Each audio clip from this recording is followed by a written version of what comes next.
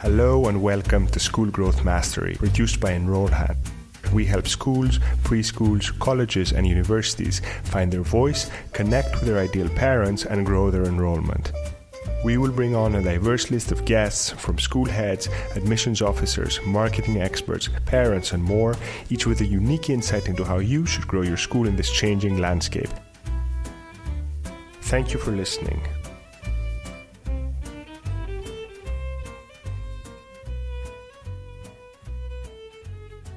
Welcome to another episode of School Growth Mastery. My guest today is David Garden. David is an expert marketer with over 20 years of experience in the field. He actually has an MBA in marketing and is interested in strategy, service design and conversion rate optimization. Currently, he serves as Group Marketing Manager for Australian Christian College, a group of 9 schools located in 5 states around Australia. We're going to talk about the difference between the corporate world, where David used to be in, and the school marketing world, and we're going to dig into a number of tactics and strategies that you can adopt coming from the corporate world. Some highlights of what we talk about in this episode. David explains why schools must be in the selling the invisible mindset. This is a very powerful mindset, very powerful framework that you can use, and we'll elaborate on it during this episode. David also talks about his writing and how that helps create impact in community. We talk about writing in general as a strategy for schools. And then we also talk about creating short seasonal campaigns versus keeping marketing always on. And it's very interesting to hear David's take on that. This and a lot more in this episode. So I hope you enjoy it. Here's David. Hi, David, and welcome to School Growth Mastery. How are you going, Andrew? Fine. How's it there? You're close to Sydney, right? South of Sydney? North. We've had a bit of rain in the last days, but it's just starting to fine up now. Perfect. Thanks for coming on. Would you maybe want to say a couple of words about yourself, your history, and how you ended up as a school marketer? So I come from a background in marketing. Prior to having this role, I've been in the corporate world for 15 years, something like that. I've been in school marketing now. And prior to here, I was involved in the property investment field. I worked for a national company in that field. And what made you make the jump to schools? I actually became friends with the CEO of the company where I am now. Just in going for a run one morning, he'd heard me probably display my dissatisfaction where I was one too many times, and he said, well, we've got a role going at the company that I'm heading up. If you're interested, click me the job ad, and went from there. It's very similar for me, actually. Schools have a very nice mix of being like a small business if you're a marketer, but also it's so much nicer. People are better, nicer. You don't have at least as much like politics and all the things that are going on in the business world. I'm sure in the finance world, it's not that great in terms of office politics. Yeah. A lot of egos. Yeah. People outside school marketing and if they're in the corporate world, that schools are kind of partway between like the corporate world and what I imagine the public service to be like. So it's not so cutthroat, but there's still an expectation, obviously, on getting results. Of course, yeah. You caught my attention, David, through your writing. I mean, you write really well. You have, and I'm going to link the articles that are out in the show notes. And the first article I read that really caught my attention was exactly on this topic. You were writing about the difference between like the corporate world and the school marketing world, and about what no one tells you when you become a school marketer. Am I reading the title right? Yeah, pretty much. That's it. So talk a little bit about that, because I mean that's probably coming from personal experience, right? Yeah, absolutely. Every word of it. So I think that, and so I've noticed that there's a lot of corporate marketers joining the school marketing world at the moment. Mm-hmm. I think a lot of private schools have recognised the value now of school marketing. I think maybe 5 to 10 years ago, people who were similar to yourself, consultants and service providers to the school industry were trying to justify even marketing per se as a valuable thing within schools.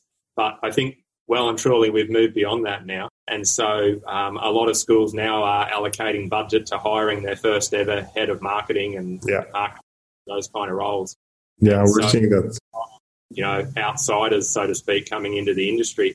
And it just made me reflect on all the things that struck me when I first came into school marketing as a corporate marketer myself. And so I just started writing about those. Some were frustrating, some were kind of funny. But, I've got to say I enjoy the industry immensely. So, there's certainly plenty of upside, I guess. There's a section in your post about your favorite things about marketing schools. Do you want to talk a little bit about that? Yeah. So I really enjoy the people first and foremost. It tends to be an industry that's full of people who have decided to not pursue great wealth for themselves and, aren't interested in driving Ferraris and all that kind of thing. They actually want to sow into the next generation, so to speak. So I'd say that the people are generally a bit more humble, a bit more sacrificial, I guess. And, so I just really enjoy talking with those sort of people. When you remove egos and all that kind of thing out of the equation, it's amazing how much work you can actually get done. Yeah, that's crazy. And then a lot of those kind of arguments. You have a point, and I think it's a fair point, about a number of marketing strategies that are very much working in other sectors. Like you mentioned, like very strong conversational copy, highly conversational copy, which you don't think work or you wouldn't use in a school setting. Are there what are some of those that come to mind? Like some of the stuff that you used to use as a marketer outside schools, but now you're like, no. Yeah, I think that part of that, but is probably the fact that in a lot of schools they want to practice what they preach, so they don't want to, have technically incorrectly structured sentences for the benefit of showing the public that we're actually going to be able to teach your children well ourselves. So. Yeah. Kind of just run off on a tangent and think, I'm going to use all these direct response copywriting techniques, right? And my boss is going to be happy with it because, it's not really the way it works. No, I know, and we have that debate a lot with some schools, and I think what I find is you need to adapt everything. You can use a lot of the principles, most of them, but then you need to adapt them. We've seen like in our ads, conversational copy works really well. It drives engagement, but it's a very different type of conversational copy or storytelling than what we would do if we were selling something like a B2C product or something.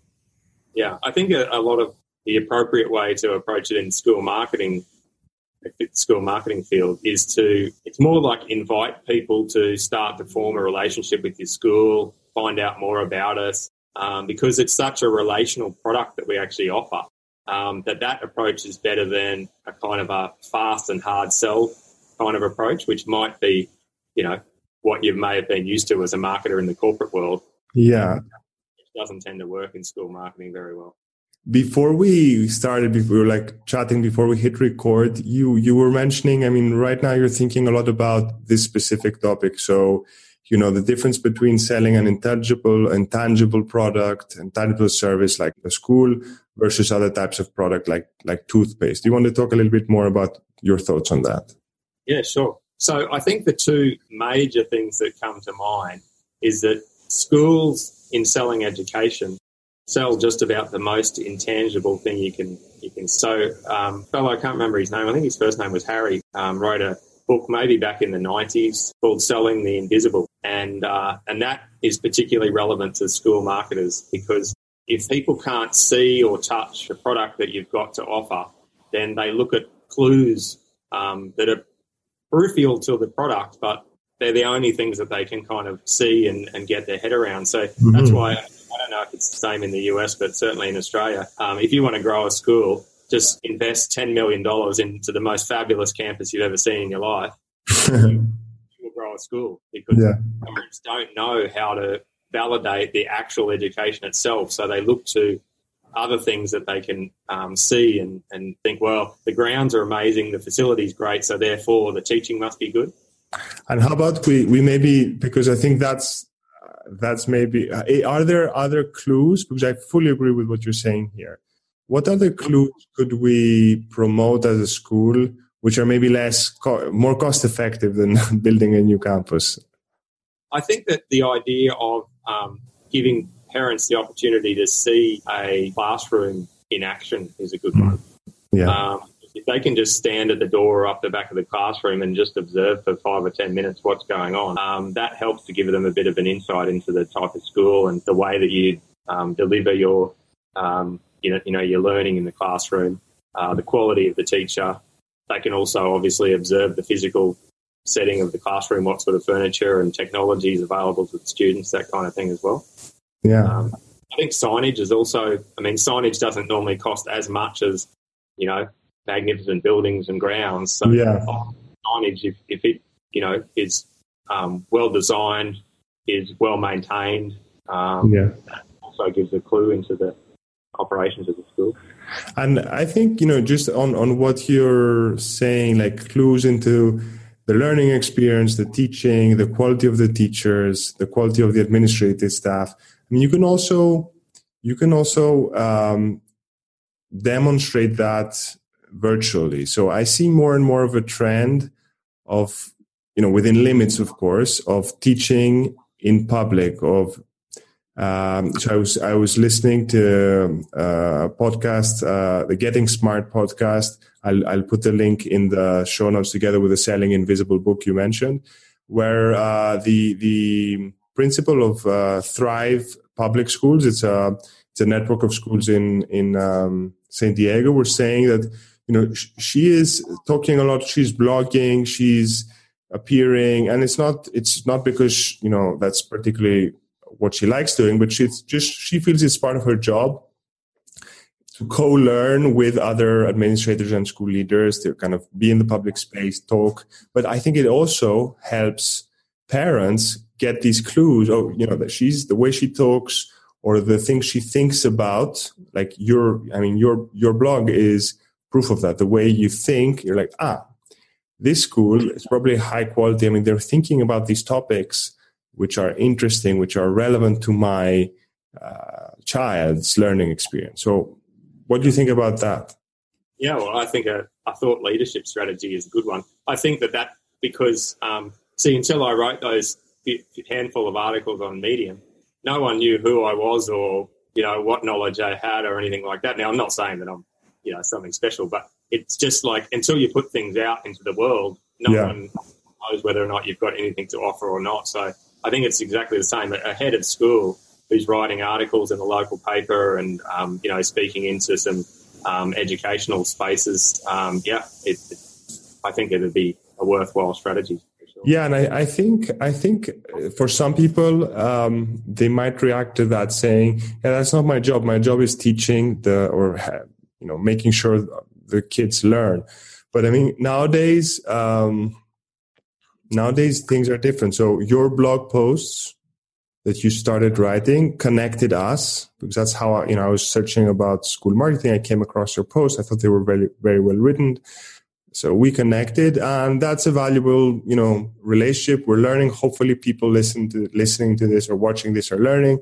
So, same thing can go. If a head of school is writing or exposing their thoughts and work, they're creating connections in the community and hopefully increasing learning in the community in that process. So it's a double win, in fact. Yeah, absolutely. And actually connecting that thought to what I was saying about the impressive campuses.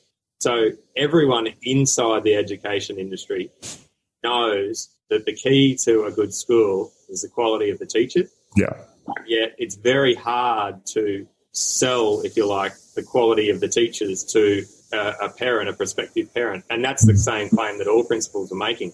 But through a thought leadership approach, you're actually demonstrating the expertise of the people in the school. So I think it's a great way to sell the invisible knowledge that's captured inside the head of school or inside the head of the teachers or whoever it is doing that. What made you start writing and blogging? What is there a story behind that? Is it something that helped you decide to do that? Because it's a commitment to expose yourself, to get out there, start exposing your ideas to the world. It was only really because someone said to me, "Oh, wow, it's like you're an encyclopedia on school marketing," when I was having a conversation with them explaining why I was doing a certain strategy. And I was like, oh, I guess I don't particularly think I'm overly intelligent. It's just that when you're in the industry for quite a while, you just hear a lot of stuff, read a lot of stuff, see a lot of little videos like this one that you're producing. You pick up along the way. So the longer you're in it, the more you just accumulate this knowledge bank. And I thought, well, and as I said to you, I noticed that there were a lot of outsiders coming in, and I thought, well, I can help them out, and hopefully they don't make a few silly mistakes that I made when I first got in the industry just by reading a couple of things that I say, and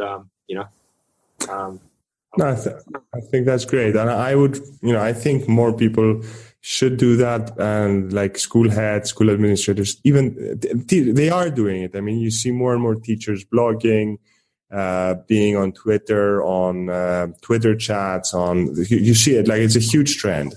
But I think, it's beneficial also to school marketing, exactly because of this concept of selling the invisible that you're describing. Actually, circle back. Yeah. The other thing there to say was the intangible nature of education, and the other thing was the high involvement purchase decision. So schools are, I don't know, I think it's the same pretty much in all Western countries, that the decision on where you're going to send your child to school is maybe equal with maybe the house, and you could probably argue maybe above the decision for the house, certainly above the decision for a car and things like that. So it's a critical decision, which is why in making it, parents will come to an open day, and if they've done it early enough, they might even come to 2 open days 2 years in a row. And any of the parents at your school that they know, they will talk to them. They'll take them out for a coffee. They'll grill them on what are the good things and the bad things about this school. They'll look at Google reviews online. They'll trawl your Facebook page. They'll go to a great extent to actually weigh up the quality of the education you're offering. So I think that it's also important to set expectations about. You and I have even been talking about the idea of campaigns. Versus always-on marketing. Campaigns are quickly becoming a thing of the past because parents are making these decisions over 2, 3, 4, 5 years. So true. Campaigns all the time. It's not matching with the decision-making process of the parents. So. Exactly. You wrote about, and that was a very interesting post, and I linked that in the show notes as well. You wrote about your experience with your wife, about how you chose your school. Do you want to kind of link that up with what we're discussing right now? Yeah, for sure. So we did all of that research ourselves that I just mentioned. We looked online and we talked to friends that we knew at the different schools. So we were looking at 3 different schools. And then we decided, okay, we've kind of done all the external research that we can now. We kind of know these schools are in our price range. They have the values that we want to see our children taught, et cetera, et cetera. So we narrowed down the list basically to 3, and then we attended campus tours at each one of the 3.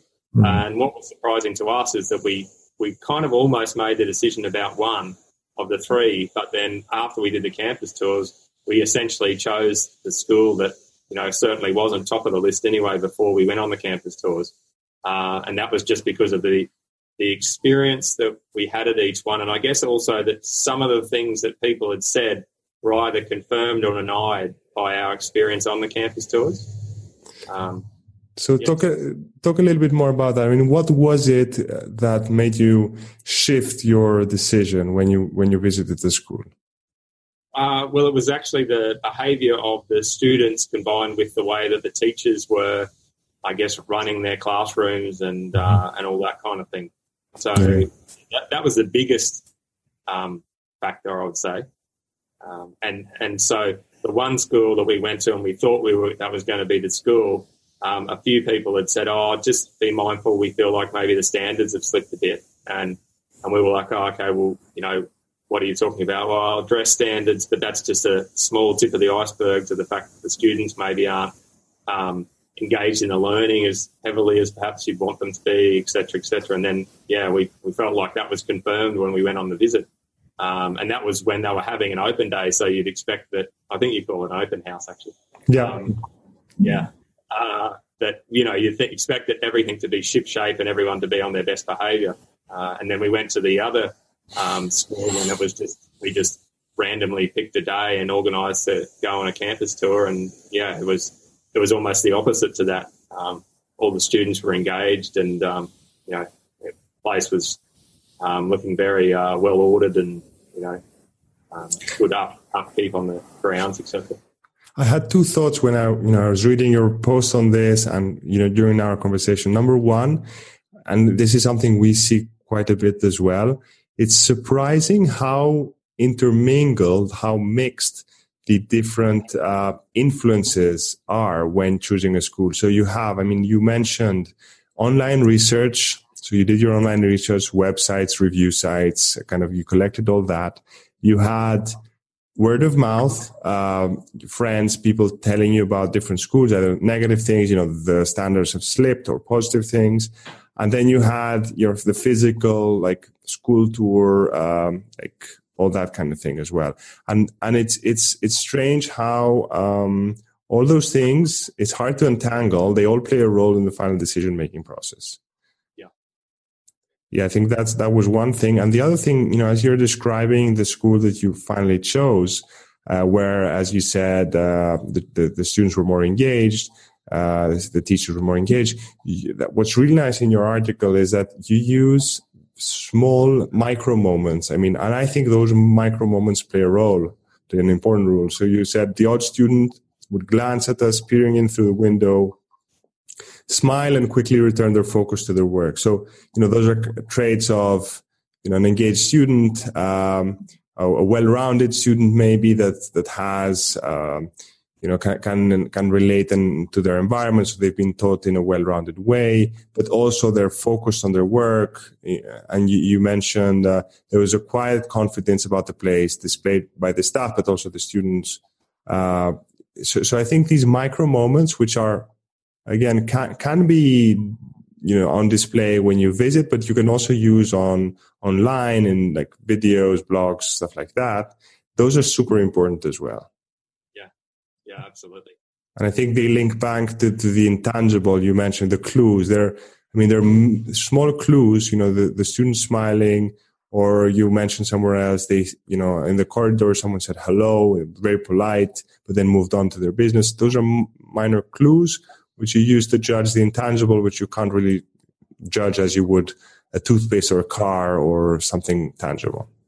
Yeah, absolutely. I also think, and this is, I guess, knowing a bit more as now probably an insider who does marketing in the industry, they're also an insight into the culture. So it's very difficult to get a big team of teachers and non-teaching staff at a school to kind of do what you want them to do. If you're the head of school, trying to kind of boss everyone around so that they, follow a kind of a regimented position description for their role and smile when they're told and all that kind of thing is almost impossible in today's world. But if you're the kind of leader that inspires people and, really sows into your team, then you can create a culture where people genuinely enjoy being there, both the students and the staff, and therefore those micro moments will just happen because people just, it's not, you're not putting it on for the sake of, a visitor being at the school. It's just the way that the school is because of the great culture that's being developed. So if we take this concept and now, our listeners are all either school heads, school administrators, there might be marketing, admissions, enrollment, advancement. So they're listening to this, they're understanding, they're agreeing that, these micro moments, the mix of online, offline, on-site, all this stuff is important to sell the invisible, to sell the intangible. How do they start? In your opinion, you've been doing this for a while. If you were to give some practical tips to someone who doesn't really know where to start with all this, what would you think they should start doing, next month and then maybe next year, just to give two time horizons? Because you were saying something about tactical and strategic marketing before when we were talking. Yeah, well, I think the first, you want to start with the why, so you need to find out why was the school even founded to begin with, as much as you can. If it's a young school, then it's probably easy to find out. And so that helps to just form a framework of the product, I guess, that you're offering to the marketplace. And then I would start by running focus groups or even one-to-one interviews, depending on the size of the school, with parents. If I was the marketing person, I'd ask the head of school to direct me to the parents, but I'd want to speak to some advocates and some people that are quite unhappy at the moment and find out, what's their perspective, what do they think the school's doing well, where could they improve, et cetera, et cetera. So I do a thorough situation analysis, especially if I came in somewhere new, because I think it's wise to just, first of all, let your feet hit the ground and assess what's going on before you make any radical changes and what have you. So that would be what I'd do to start with.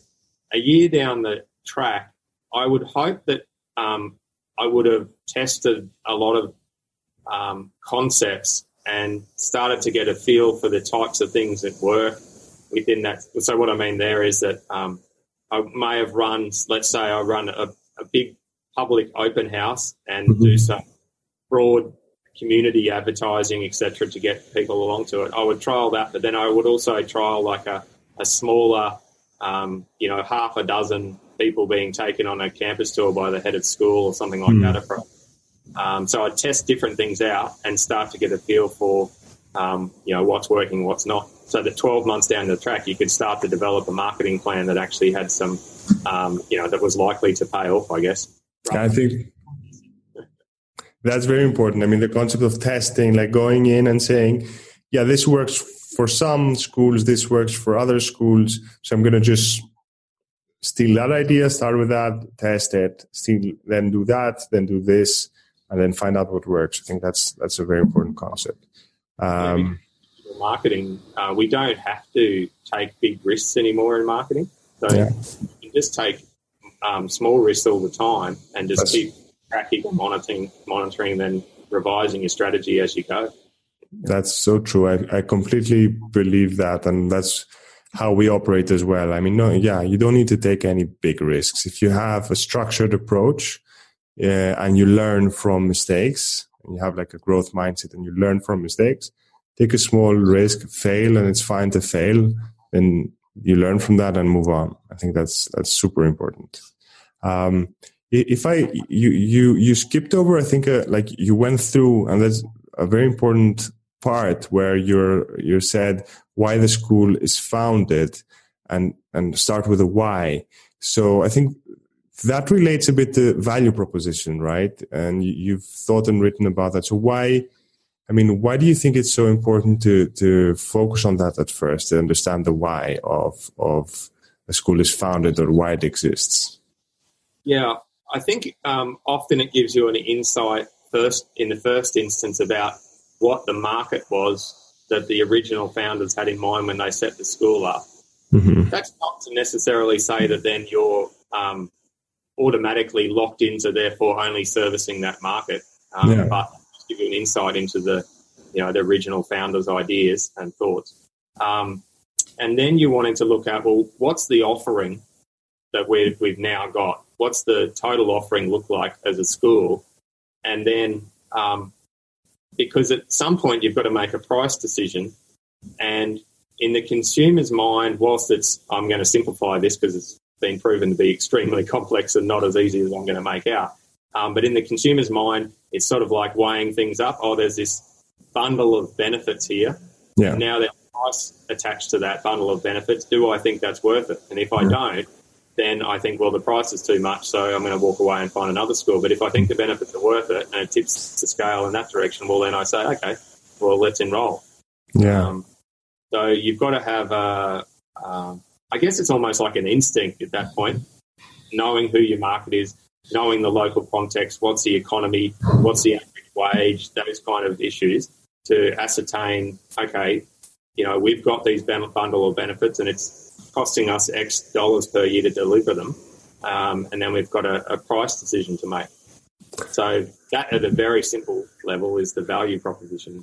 No, that's exactly right. And I think there's two additional concepts that fit into that. I mean, when you're thinking about the founding story and the why, a lot in the corporate marketing world, there's the concept of the origin story. So a lot of companies, they have their origin story, and it links into that. I mean, it's their why, and it then links into the bundle of benefits that you mentioned, because we are in and I'm not sure how the market is developing in Australia, but in the US at least, we are in an era where there's a lot of new schools, a lot of new learning experiences and value propositions coming onto the market. So you have to really be crystal clear about your why and about the bundle of benefits that you're offering the market, and if they're willing to pay the price point for those benefits. Otherwise, you need to rebundle or find more benefits to get the point where they're willing to pay that. And that's, I mean, the paying tuition, that's for independent private schools, but it's not that different for public schools. I mean, it's again a very important decision you mentioned before, like a very high decision, like even more important than buying a house, even if it's a free education, because it's the future of your children that's at stake. So I think it's, I mean, finding your why, aligning that to something that the market wants, or that at least a significant chunk of the market wants. I think I fully agree that that's where you should start, because then that's where you can do marketing that drives results, because just getting the word out to more parents, that's easy, but you're just creating noise if it's not about something that you believe in, on a stand you're making, or a particular kind of future that you're hoping to provide their children. Yeah, absolutely. Yeah, great.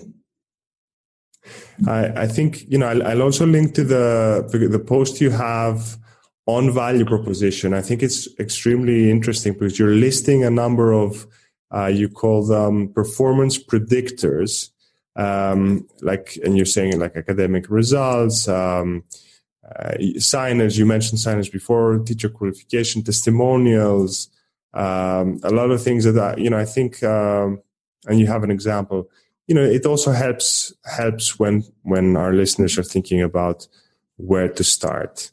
I have one final question, and then, we can wrap it up, and, you can think of anything else if there's something you want to say in conclusion, and then we can wrap it up. One question I like asking is, do you see any, you can call it bad advice or ineffective advice, or ineffective mindsets of school marketers going around that you would like to say, hey, guys, girls, this is not how you should be thinking, or, help them think in a different way? Is there anything like that you would like to see change in the school marketing world? It's a good space to play in. The people are generally positive people, and all that sort of stuff. Maybe just the only one that comes to mind is maybe recognizing that you don't have to do something just because there's almost an expectation that something will be done. Mm-hmm.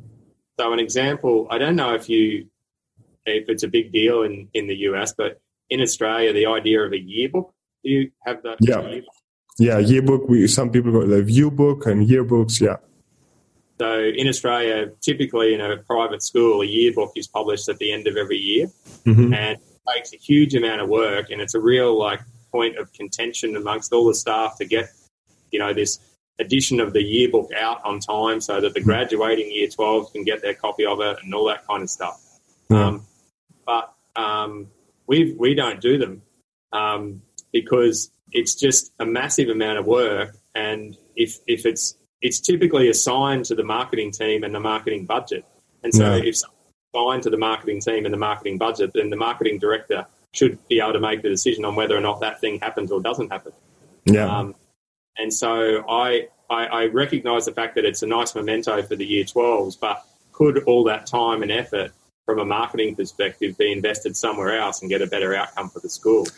Yeah, and if you break it down, I mean, what is included in the yearbook are like photos and mementos and information about the year that has passed, and it does create some excitement, some word of mouth, some sharing, because maybe a student will share the fact that here's the play I did, or here's the moment where I won this in this contest or whatever. But if you think of it, that kind of experience that you're trying to create, packaging it in a yearbook is quite ineffective because it's a big batch of work. It's in a print heavy book or not so heavy, whatever. So usually people will look at it for a while and then just put it in their bookcase somewhere. Whereas if you do that same kind of work, which is what you're doing in marketing, so highlighting school moments of students celebrating learning, celebrating character wins, different values that are important for your school, but you do that on an ongoing basis in your ads, in your signage, in your whatever, in your thought leadership. It goes back to the clues and the intangible. It's a much more efficient way to do it, and it's available year round. It goes back to what you're saying, that now, marketing campaigns are losing steam, and ongoing marketing is the way to go. I think it's the same. You could think of a yearbook as a marketing campaign, at the end of the year. Yeah. And even in Australia, there's debate amongst the school marketers about whether or not newsletters are still effective, because essentially what you newsletter is you bundle up everything that's happened at the end of the month and then you release it. But the reality, because of social media these days, the vast majority of your engaged parents have already heard all of that news. So the newsletter is old news, not the news that it used to be 5 years ago, where it was like the parents were anticipating the delivery of the newsletter so they could find out what's been going on. And there's this whole debate there about, now there's a debate called, and I'll link an article to that in the show notes, containers versus streams. And in the past, everything used to be in a container. That's a newsletter, a yearbook, here's a package, take it, consume it. Where now most people, they prefer to be in streams. So that's a Facebook feed, that's, different feeds of information. So, and they prefer to consume information in smaller doses. So it's better not to wait to put it in the newsletter, just send it out, publish it. And then when you have the next piece of information, publish that as well. And it will reach some parents. It won't reach everyone, but newsletters don't reach everyone either. No, I think the stats in the US seems to be the same as Australia. It's about 20%. Yeah. 20% parents are reading your newsletter, so 80%. Yeah, that's true. We've seen quite a few schools. Well, it's still not that many, but a few schools switch communication with parents from email newsletters to groups. Could be a Facebook group, other types of communities, Telegram or Remind is a very popular app in the US. More of a community feel than a newsletter, which is more of a one-way communication. And then when you have the information about the upcoming event or snow day, you share it in the community instead of in the newsletter. I like that idea. Yeah, cool.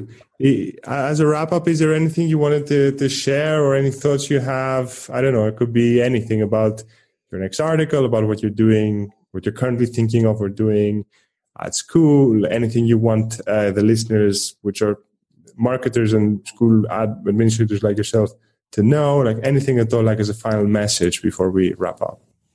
I would say that I'll give everyone an insight into what next year is going to be. I'm going to switch all of our marketing to always-on marketing. Mm-hmm. So at the moment, myself and my colleague and a couple of guys in the team are discussing what are the things that we know will work in that scenario, and what are the things that we need to discard and stop doing. And, then allocating budgets to each one of the schools to ensure that their marketing is always on. Because we have fallen into the tendency of short bursts and more reaction to things. So, you find out from one of our heads of school that their enrollments for a certain year level are looking, low for next year. And so then you run a short burst campaign, and you do get a little bit of result from it, but you kind of think, well, it would have been good to just be constantly filling up the funnel as it was long term, instead of just sort of reacting quickly to a short-term need. Yeah. No, that's a very important concept. Great. Well, thank you, David. So we'll wrap this up now. I'll include in the show notes, the best place to find you. I know it's your blog on Medium, where I'll include the website, the school website, and you tell me if there's anything else I should include there. Okay. No, thank you so much. Have a great day. Thank you for listening to School Growth Mastery, brought to you by Enrollhand. If you like what you heard, please do subscribe to our show and share this episode with your fellow educators. You can support us by leaving us a positive review on iTunes or your preferred podcasting app. That way more school leaders like you will find us. If you want to learn more about school growth, visit our website at enrollhand.com, and please do check out the links in the show notes of this episode. Until next time, goodbye for now.